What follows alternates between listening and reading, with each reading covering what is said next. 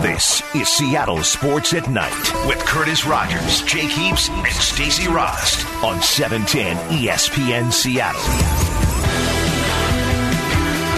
Well, welcome into Seattle Sports at Night here on this Wednesday. Thank you so much for stopping by. I'm Curtis Rogers, joined tonight by the quarterback, Jake Heaps. Jake, how you doing?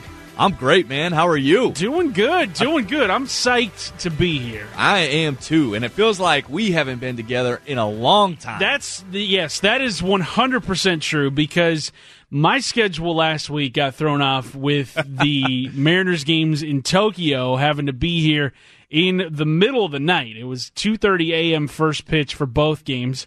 I was here putting in those hard hours. That's right. Giving you guys Mariners baseball, which, by the way, it starts again tomorrow with the regular season.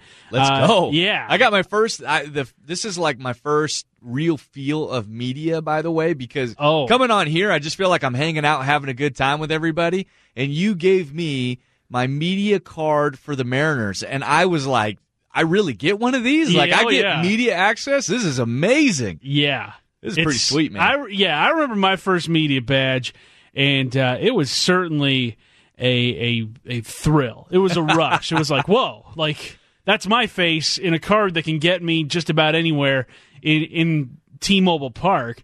That's one of the coolest things. So, Jake, you're now a member of the media. Oh man, I feel honored. Well, right. I'm glad you feel that way. For some, it may not be a big badge of honor, but we're honored to have you here. The guru, but I mean, not my words, by the way. That's right. Somebody else's words. But we've got a lot to get to tonight. NFL rule changes. Did they get those right? Also, 4-down territory. We're splitting it Huskies and Seahawks tonight, so not just Seahawks in this one. And then also looking at the young talent for the Seahawks, who do you expect to make a leap in next year in the 2019 season? That's all coming your way. Also coming your way right now, well, let's check out what's on the timeline. And Pete Carroll, head coach of the Seattle Seahawks, he joined our very own John Clayton earlier today. If you missed that, you can check out the podcast page, 710sports.com. Click on podcasts. The head coach spoke a lot about the offseason so far for the Seahawks, the intentions of certain moves that they made this offseason, and also giving some updates on certain players' health, most notably Doug Baldwin. Jake, we're going to get into that in about 10 minutes here, what Pete Carroll had to say specifically about John Clayton. But first off, did anything he say jump out at you and really grab your attention? The one thing that really grabbed my attention was the big focus was retaining the roster. And I thought that was something that was going to be really key for them in terms of their free agents, trying to re-sign their guys. They did a good job of making that happen with KJ Wright, with DJ Fluker. They were able to kind of swap out J.R. Sweezy with Mike Iupati. So for the most part, I thought they did a good job in that regard and being able to stay within contracts that made sense for this roster in this current point in time. But with that being said, man, does he have a big belief that the guys on this current roster, the young guys, are the future and that they don't need to make any big additions. We're going to get into more about the belief that Pete Carroll has in this Seahawks team, specifically the young talent on the roster, guys who have been drafted in the last couple of years. We're going to get into that coming up at 8 o'clock. Do they believe their young talent is good enough to get them to a Super Bowl? And if so, do you? We'll talk that at 8 o'clock. Also, in the news today, the NFL adopting new pass interference rules for the 2019 season. They're not necessarily pass interference rules, as more of it's an expansion of replay. Yes. Where offensive and defensive pass interference can now be replayed in the upcoming season. It's a rule that's only been put in place for the 2019 season, but it could be one that gets adopted and becomes permanent in 2020 and beyond. We'll get into more of that in about 7:30. Did they get these rule changes right? And that question was felt like a earthquake in this particular building. There was a lot of conversation, a lot of debate, one way or the other. And so it'll be fun to talk about this a little bit more But it's exciting to me. This is something that you're growing. You're growing and trying to head in the right direction. And the fact that this is only for 1 year and not a permanent deal, I think is the right move here. You experiment, you see if this works, if there's flaws that you can change and perfect, then you move forward with it. Or if it just opens a litany of problems, then you go back to your old ways. So this will be a fun 1 year experiment, and one that I hope really works out. I really hope it does too, and I hope it works out to a point where the rule changes don't even become noticeable. Yeah. I think that's the surest sign that you've made a good decision in the game of football, where it isn't even noticeable. Right. And if it does become noticeable, if it does slow games down to an archaic pace, then I don't think it has a place in the game. But if it happens and we don't even notice it in the 2019 season, then I don't think anybody has a reason to complain about it. Or if it's called excessively, right? Yes. That's the biggest concern as well, is if it's called excessively, if it's called more than it usually does. I think the biggest thing that we're looking for is there's maybe one call in that particular game. Not every game, just in one particular game, in one critical moment. Can you get that reversed or called right in that moment? And that's where it will all become worth it. To open it up for 4 or 5 more challenge flags on a defensive PI or offensive PI, that's not what we want out of this. It's for one critical play in that game. Definitely. Mariners were less than 24 hours away from their home opener at T-Mobile Park, going up against the defending world champion Boston Red Sox. Let's go. I'm pumped for that one. I'm so psyched for it. You've got the Mariners with the best record in baseball right now. They're 2-0. Yeah, baby. No one else can say that. But we saw earlier this week, coming home from Japan, going up against the San Diego Padres in those 2 exhibition games, and they came out flat. Curtis, can you explain something to me? I am so confused. They are playing regular season games that count. They come home from Japan and make them play exhibition games. What is up with that? It is so confusing. I equate it to an NFL team playing 2 preseason games and then traveling across the world, having to play a regular season game that counts, and then the league saying, oh, by the way, you got to go finish out your preseason schedule. It's like, no, we're in regular season mode now. Right. Like, going from a mindset of this game counts, this game is absolutely, this is life and death, to then having to unwind from that and play 2 games that don't matter. Right. I don't blame the Mariners for coming out flat. You might as well just not play the game, give them some rest so that they can be geared up for their opening day. It makes 0 sense to me. So I'm hoping that they were able to get the jet lag out of their system. Those 2 games just kind of are a wash, and that we're able to continue to see the Mariners on this 2-0 winning streak, right? Like, that's the expectations, right? Right, Curtis? 2 down, 160 to go.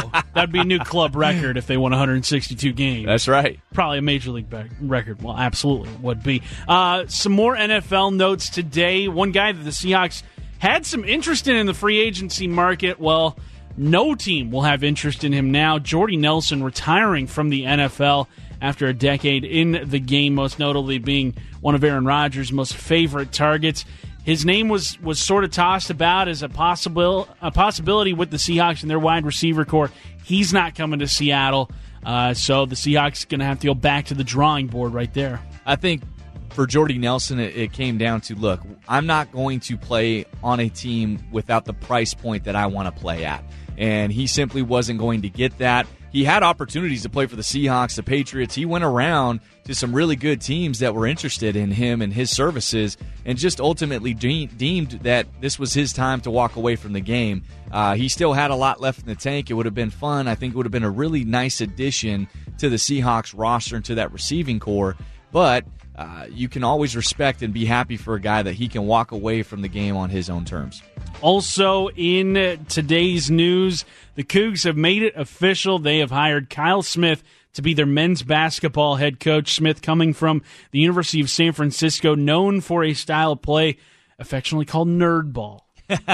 Which I love it. Yeah. This is to me the right fit.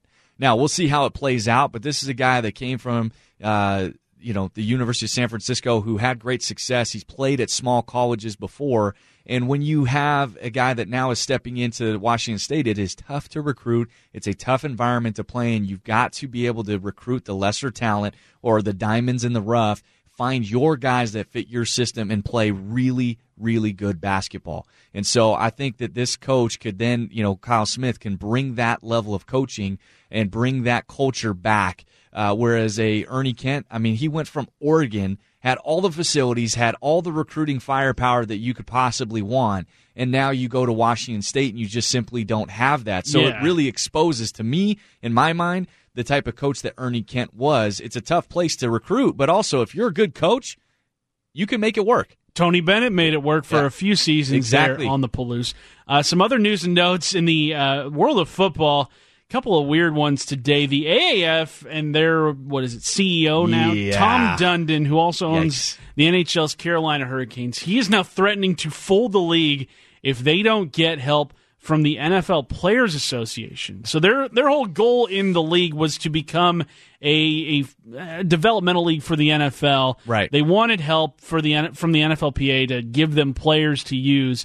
The PA says, no, there's nothing in it for us. Why would we give you our guys? Correct. So now Dundon threatening to pull the plug on the entire league. Yeah, this isn't a good look, and especially for this report to come out before their season is even over, their playoffs even begin. That's very disheartening. And this is a model that this is a bummer to me because I was really excited about this league. If it does indeed fold, I was really pumped about what this league could be. But I think that's the model that you have to be careful of, is that you cannot solely base yourself to be attached to the NFL. You have to stand alone and be able to have a marketability to be a league that is about the AAF. It's not about the NFL. And if you can't survive not having the NFL's blessing or having their players funnel into your league, I understand the concept, but the NFL doesn't really need to change right now. What purpose does that give them? And for the NFLPA's perspective, for a quarterback, it's awesome. But what about the offensive line? What about the linebackers, the guys that are hitting every single play? You were talking about having an off-season potentially where they do not get a break, Curtis. They go from, let's say you're a team that plays in the playoffs or the Super Bowl. Your season is done in January. Then you go into the AAF. Then you play from January through March, full contact, by the way, right? Then from there, in April, you get into OTAs that last until June. The only time that you have off is for 3 weeks in July. No, thank you. That's a lot of football, a lot of contact. That's tough. That's just not going to work if the AAF wants to continue on as this developmental or hopeful developmental league. They got to go back to the drawing board in a hurry. Coming up next here on Seattle Sports at Night, Pete Carroll, he sat down with 710's own John Clayton earlier today. What did he have to say about keeping this team together in free agency? Also, how are they going to add to their pass rush? And what is the latest on Doug Baldwin's health? We get into all of that next. Curtis Rogers and the quarterback Jake Heaps right here. Seattle Sports at Night on 710 ESPN Seattle. You're listening to Seattle Sports at Night with Curtis Rogers, Jake Heaps, and Stacey Rost. Powered through the Alaska Airlines Studio. On 710 ESPN Seattle. Coors Light text line is there for you. 710 is the number to text. Curtis Rogers and Jake Heaps holding it down with you here on this Wednesday. Shout out to you for stopping by. Making us part of your night. That's right, your drive. We appreciate you, whatever you guys are doing. Hopefully we can bring some great content for you. There we go. And speaking of great content, when Pete Carroll stops by here on 710, that's a pretty big deal.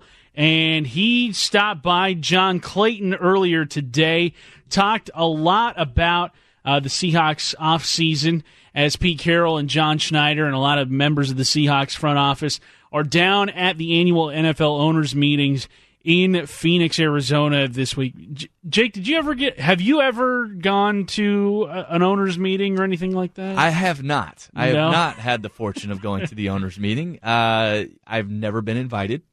Because I've seen guys who have gone there this week. I think N'Keal Harry actually did some interviewing with teams. the Arizona State wide receiver.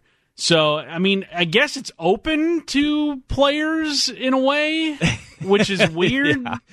For me, if I'm a player, the only reason why I'm going down there is to network. That's about it. Hand out some business cards. Exactly. See if I can rub shoulders with some pretty wealthy people. Yeah, very wealthy guys. But Pete Carroll stopped by our very own John Clayton today. Had a lot to say, including sort of a theme that Pete Carroll has wanted in this offseason of keeping the band back together, or getting the band back together, keeping it intact. And a big part of that was getting KJ Wright back, because you do that, Bobby Wagner sees that and says, okay, maybe that's a reason for me to stay. If they're going to take care of KJ, even after the year that Wright had, where he wasn't healthy for a large chunk of the season, Bobby sees that and says, well, I'm healthy. I'm at the top of my game. I'm still playing my best football. I think he is much more receptive to coming back to Seattle. Pete talked about keeping the Seahawks together. We wanted to keep this team together as best we could. KJ was a big part of that to get this thing started, and we're really excited about that. I think getting the kicker is a big deal for us. The kind of style of play we want to be as efficient as we possibly can. Jason had a great season last year. Once he got out from our clutches, he did a pretty good job, but it gave us the opportunity to bring him on back in, and we're thrilled to get that done. It gives us a really solid kicking game, obviously, with Michael and T-Lock return, and we're in great shape. So we've done some really good things there. Pete also mentioned the signing of Jason Myers, who was with the Seahawks a year ago in training camp. Whoops. Yeah. Let him go. Kept Sebastian Janikowski instead. Seabass, we all know how that went. Coulda, woulda, shoulda. That's right. You could. Jason Myers could have had someone that was 92%. But went to a Pro Bowl. You can't win them all here, Curtis. You definitely can. The thing is with KJ Wright, KJ was a great player. KJ is a good player. He was and is. He is a guy that adds a lot of stability to this team. Even if you get Michael Kendricks back and them playing all together, that is a fantastic thing.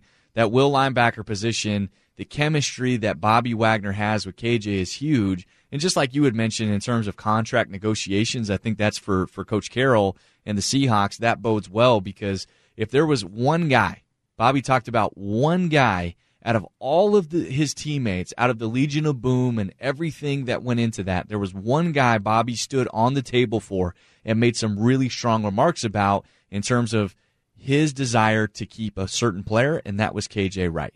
They are great friends. They spend so much time in the offseason together, working out, training.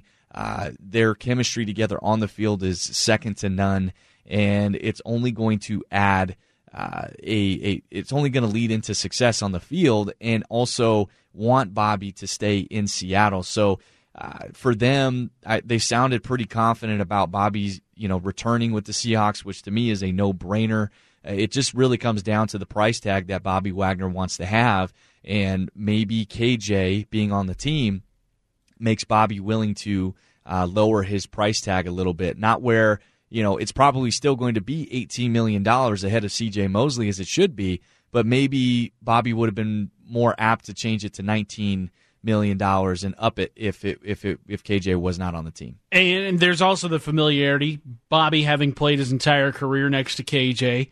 And I think Bobby Wagner also incredibly deserving of that payday, because he is still, by all accounts, the best linebacker in football.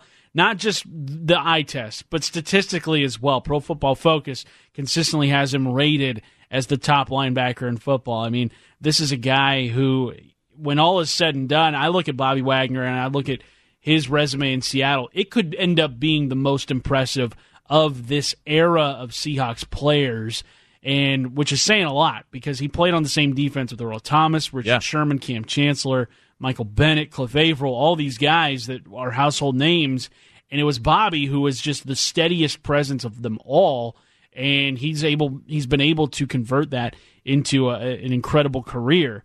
Speaking of adding to that defense, a lot of people look at the pass rush, and they're still wondering where that's going to come from, because that was the biggest need heading into the offseason. They franchise tagged Frank Clark, but where else is that going to come from? Pete Carroll spoke about how they're not done looking yet for pass rush help. Well, let me start with the fact that Jacob Martin had a really impressive year. When you go back and look at the stats that he turned out for the limited amount of plays he played, he was active. His pressures were up there percentage-wise. He had 3 sacks and 200 snaps or something, or 30 snaps, whatever it was, rushing. He's going to be a factor for us again. We need to develop him physically and maintain his girth.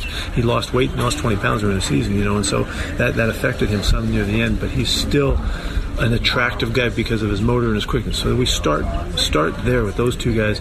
But we're always looking for activity problem makers for the offense, and they can come in different sizes and shapes. There's some guys in the draft that we're interested in. There's some guys in free agency that we'll look at here in the upcoming weeks. You look at the Seahawks offseason so far and how they have done in free agency, and they haven't made a big splash in terms of going out and getting a guy like an Ndamukong Suh or a Justin Houston, who were probably the two biggest names in their price range on the open market. Houston, he's on his way to Indianapolis. Suh still sitting out there. Questions about his motor. Did he take plays off a year ago for the Rams? Does he have much left in his tank? But when I look at the Seahawks, and we're going to get into this a little bit later, I look at a team that is very much okay with banking on the young guys that are there. Absolutely, and he throws out Jacob Martin, but in cut number 3, he also mentions another key guy on the defensive line, Rasheem Green. If I go right back to our stuff, we got to get Rasheem Green to really come alive. He had some really good spots last year. He did great early in the season, got worn down a little bit, and wasn't quite as effective. But he has to be a factor for us too, from inside out, from our guys that we develop. So, but we're just looking for activity and problem makers. The expectations put on Rasheem Green last year and his performance in the season, they didn't match. 3rd-round pick a year ago, the second pick made by the Seahawks in the draft, left a lot to be desired. He couldn't stay healthy, wasn't in the lineup as regularly as you could hope, and especially for a team in desperate need of guys on that defensive line. I think Rasheem Green is a huge key to the Seahawks in 2019. He is. I think Rasheem Green and Jacob Martin, when you're talking about this with Pete Carroll and you are sitting on your roster, you are looking at your young talent and saying, these are the guys that are going to take us to where we need to go. These guys they showed their bright spots at certain moments. Rasheem Green, if you're just looking at preseason, gosh, this guy was an all-pro. If you're looking at Jacob Martin in the limited amount of snaps that Pete Carroll was talking about, he had some bright moments. But they have not shown us, either one of those guys, that they can make the ginormous leap into year 2 that Coach Carroll and the Seahawks group is looking for them to make. Now, it doesn't mean it can't happen, but that is a tremendous leap to go from where they were last year to being 2 players that are guys that are helping you drive a Super Bowl contending team. That's a big leap to me. I like their talent. I like their upside, but they have a lot to prove on that end. And so for me, when I look at that and I look at these comments, man, this OTAs and training camp is going to be fascinating to watch and see how a Jacob Martin comes back. What type of shape is he in? Rasheem Green, what type of shape those 2 guys are in. Can they withstand a 16-game season and play a dominant effort? Also, Pete Carroll spoke today about Doug Baldwin's health and his normal cheery demeanor. Pete, known for his positivity, didn't have that so much when discussing Baldwin's injuries. It's just taken a toll on him. It was a tremendous toll on him last year during the season. He's such a stud of a kid and a great competitive kid that he endured it. But, he's going to have another 6 to 8 week surgery coming up here soon, and it's just been a big burden for him. So we'll just hang with him. If anybody can do it, he can. When I hear Pete talk like that, that is the most concerning thing, especially when it's about an injury status of a guy. Because normally, if he's talking about some guy's injury status, he'll be like, "Oh, yep, he's got a hamstring. We're looking to get him going here quickly." he said, it's taking a toll on him. It's being a burden. Like, he's got another 6 to 8 weeks ahead of him. The Seahawks wide receiver core where it is right now, I think hinges largely on Doug Baldwin's health. Without a doubt. And if he isn't able to go 100% in week 1 of this upcoming season, I think they absolutely have to take a look at it, whether it be in the draft, in the first couple of rounds, or they got to find somebody out on the free agent market that can get something. This definitely draws concern. With Pete talking like that, you can definitely read into it for sure. Pete is normally positive. He downplays a lot of injuries and is very vague. But the fact that he has a somber tone to him when talking about Doug, it can lead you to believe that there is something big going on here.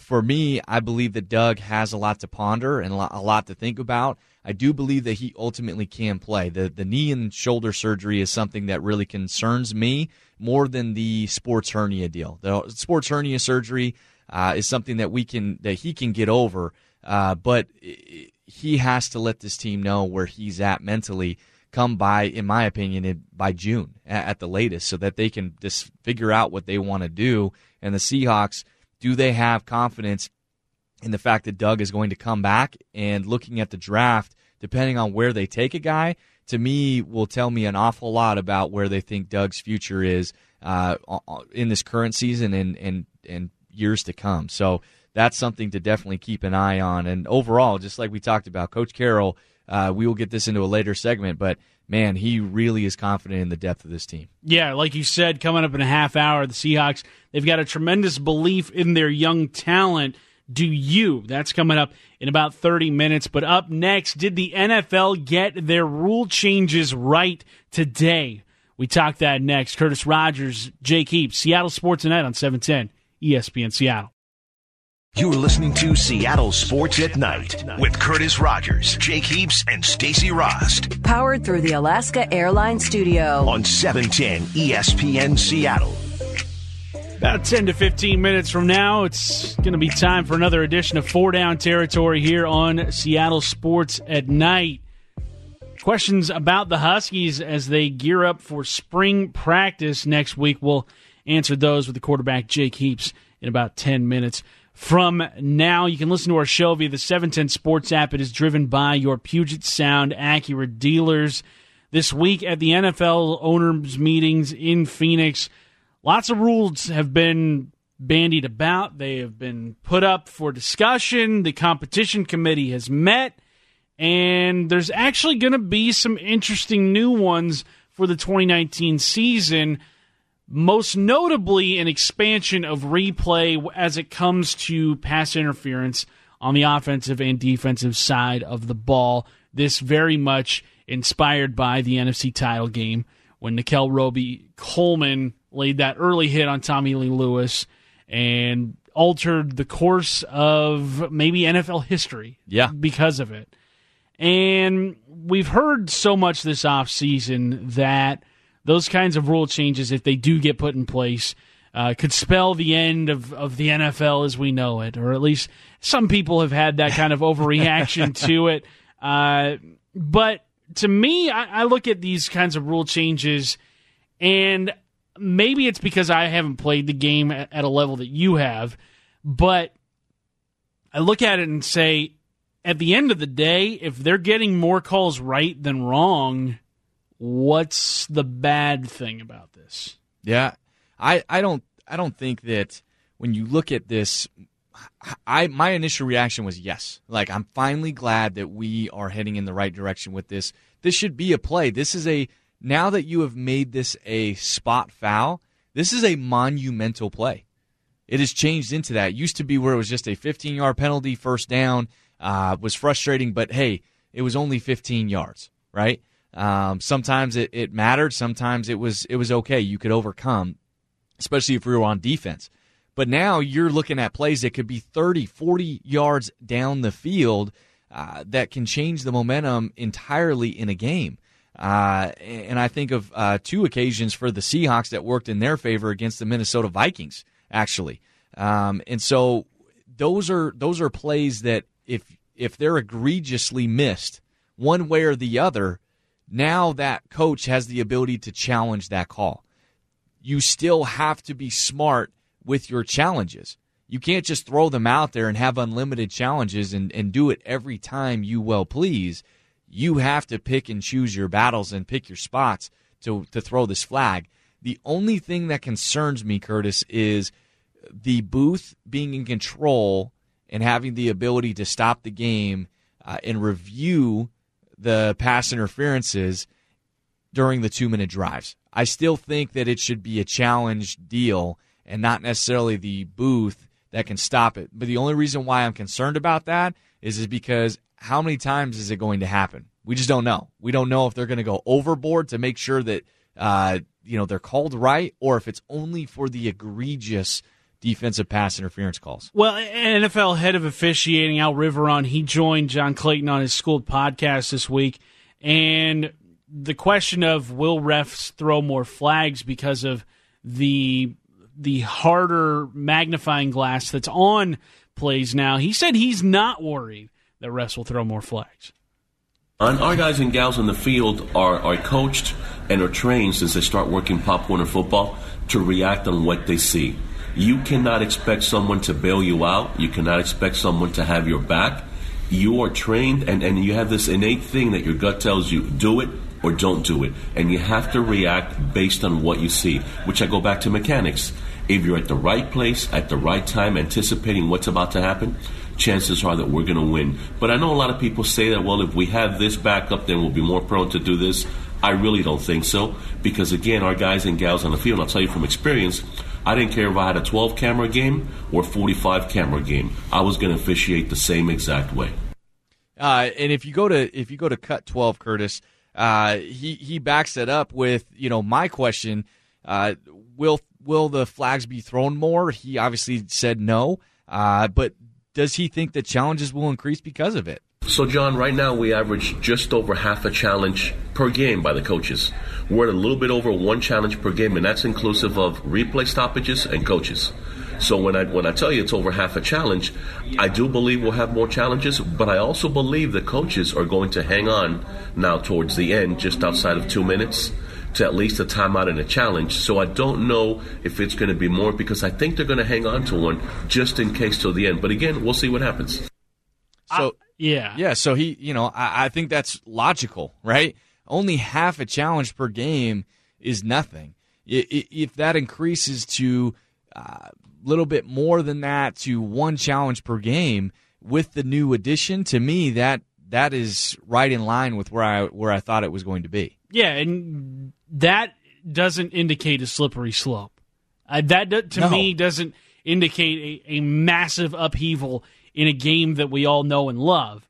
It signals to me like, yeah, this is going to be an instance where the NFL says, yeah, we messed up, and we can't be okay with that in games that mean so much. You have to have checks and balances. There it is. Also, another rule that didn't get passed was another option to an onside kick, not involving the onside kick. It was put forth by the Denver Broncos. They wanted a 4th and 15 play called where you had to gain the 15 yards in order to keep your drive alive. John Elway, general manager of the Broncos, also legendary quarterback, he joined Danny Dave and Moore earlier today and talked about the onside kick rule that he tried to get passed. The new kickoff rules have been better because it's a lot safer play now, but it's the unintended consequences that it's affected the onside kick. So we proposed a new rule change to try to get a 4th and 15 and one time a game in the fourth quarter to give you a chance to come back that would take the place of an onside kick. It didn't get passed, but I think there's still hope with it. We'll, it's always hard to get one pass. It's just introduced, and so once owners get more comfortable with it, maybe it'll be more effective yet next year. But we'll see what happens with the onside kick. Now, Jake, you being a quarterback, if the game is on the line, would you rather have the ball in your hands with a one play opportunity to get 15 yards, or have the ball leave it up to chance on how it rolls through a hands team. Oh, gosh. I don't even know if you need to finish that. Put the ball in my hands. Now, it worked out for us one time against the Green Bay Packers. Brandon Boykin. Right? Yeah. Thank you, Brandon Boykin. Okay? But I think, like John Elway said, the changes to the kickoff rule completely neutered the play itself, completely neutered the onside kick play. So now your percentages, when it was originally a play and when you had the original rules, there was a decent percentage, not high, but there was a decent percentage that you're willing to go for, and it adds intrigue to the play. With those rules now being changed, the play is simply useless. There's no anticipation. There's no excitement. There's nothing. You can basically just call it a wash, give it to the other team. The game is over.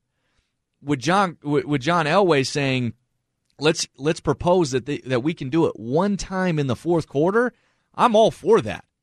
I am all for that. I think it adds more excitement to the game. I think it actually then gets the percentages to be in a certain spot where the conversion rate on 4th and 15 is not high.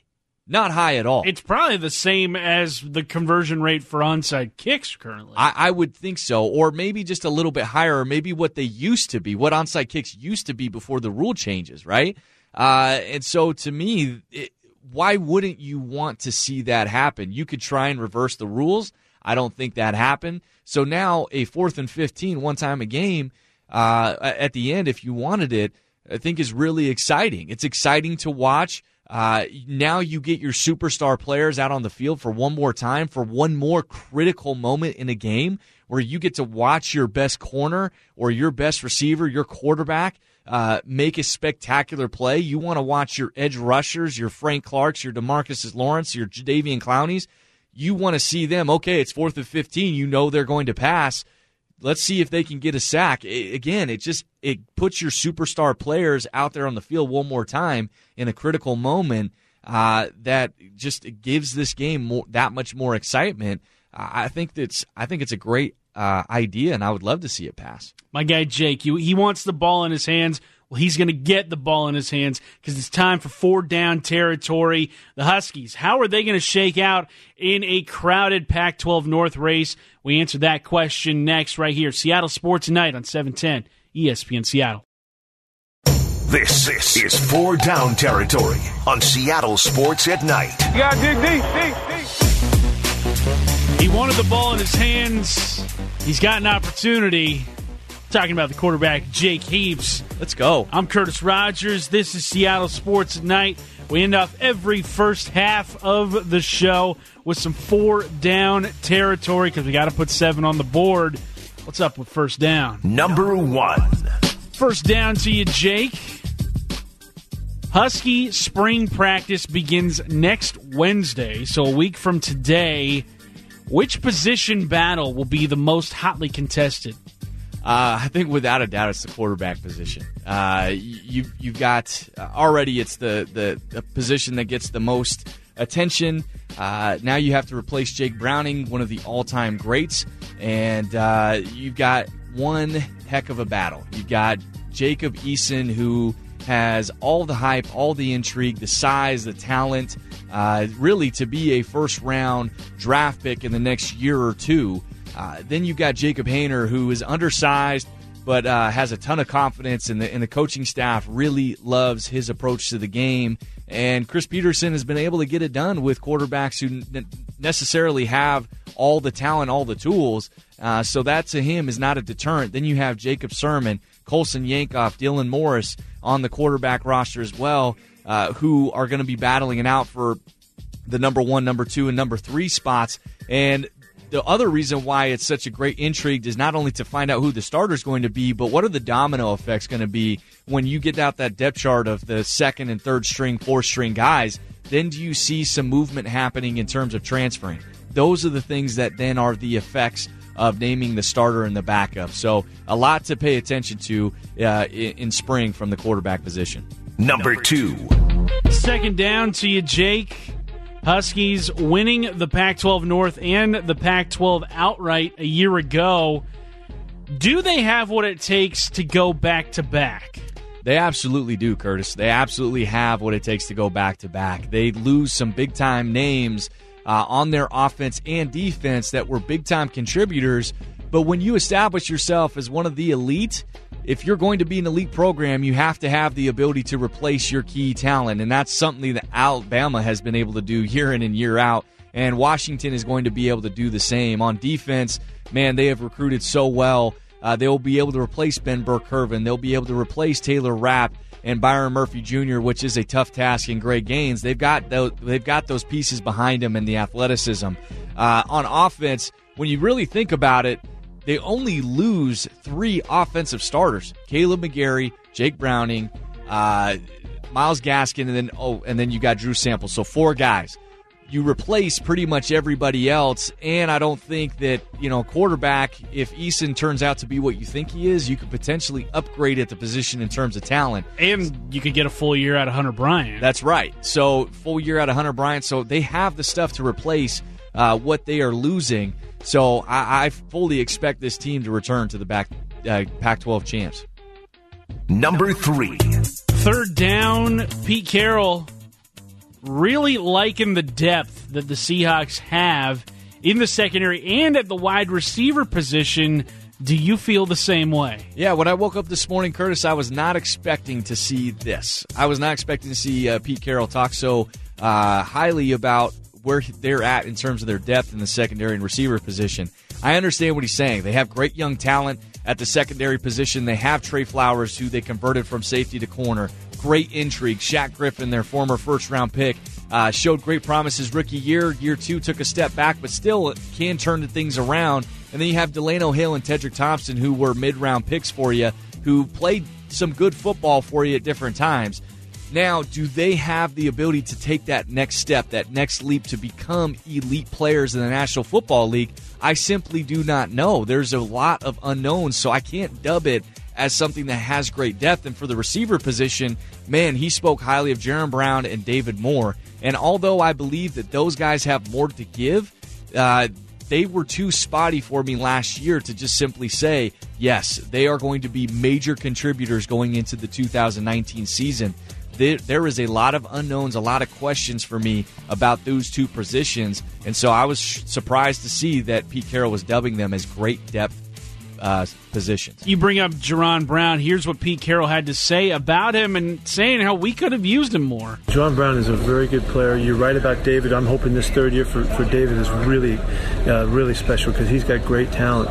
Amari Darboh comes back to us, and he was a very competitive kid also. So it's a good position group right now. Tyler had the best year ever, and we're hoping to build on that one. But it's going to go back to the competitiveness. Jaron Brown is a really good player that we look back and we could have used him a lot more. He did a lot of things for us. He blocked well and fit into a lot of stuff. Complimentary guys. I think he scored 5 touchdowns, and a limited amount of catches. So we know we can go to him. He's a real pro, and so we're anxious to see him develop more.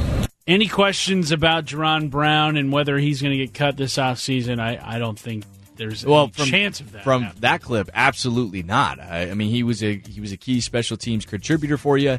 He did play well in spots, but you just didn't know if they were going to try and replace him. But his efficiency in terms of what he was able to do with the amount of targets and catches that he had were good. So Pete Carroll definitely has something to stand on there. Now the question is, can you actually get more out of him? Can you target him more and get that production that you're talking about? That's the question. I don't know. Number 4.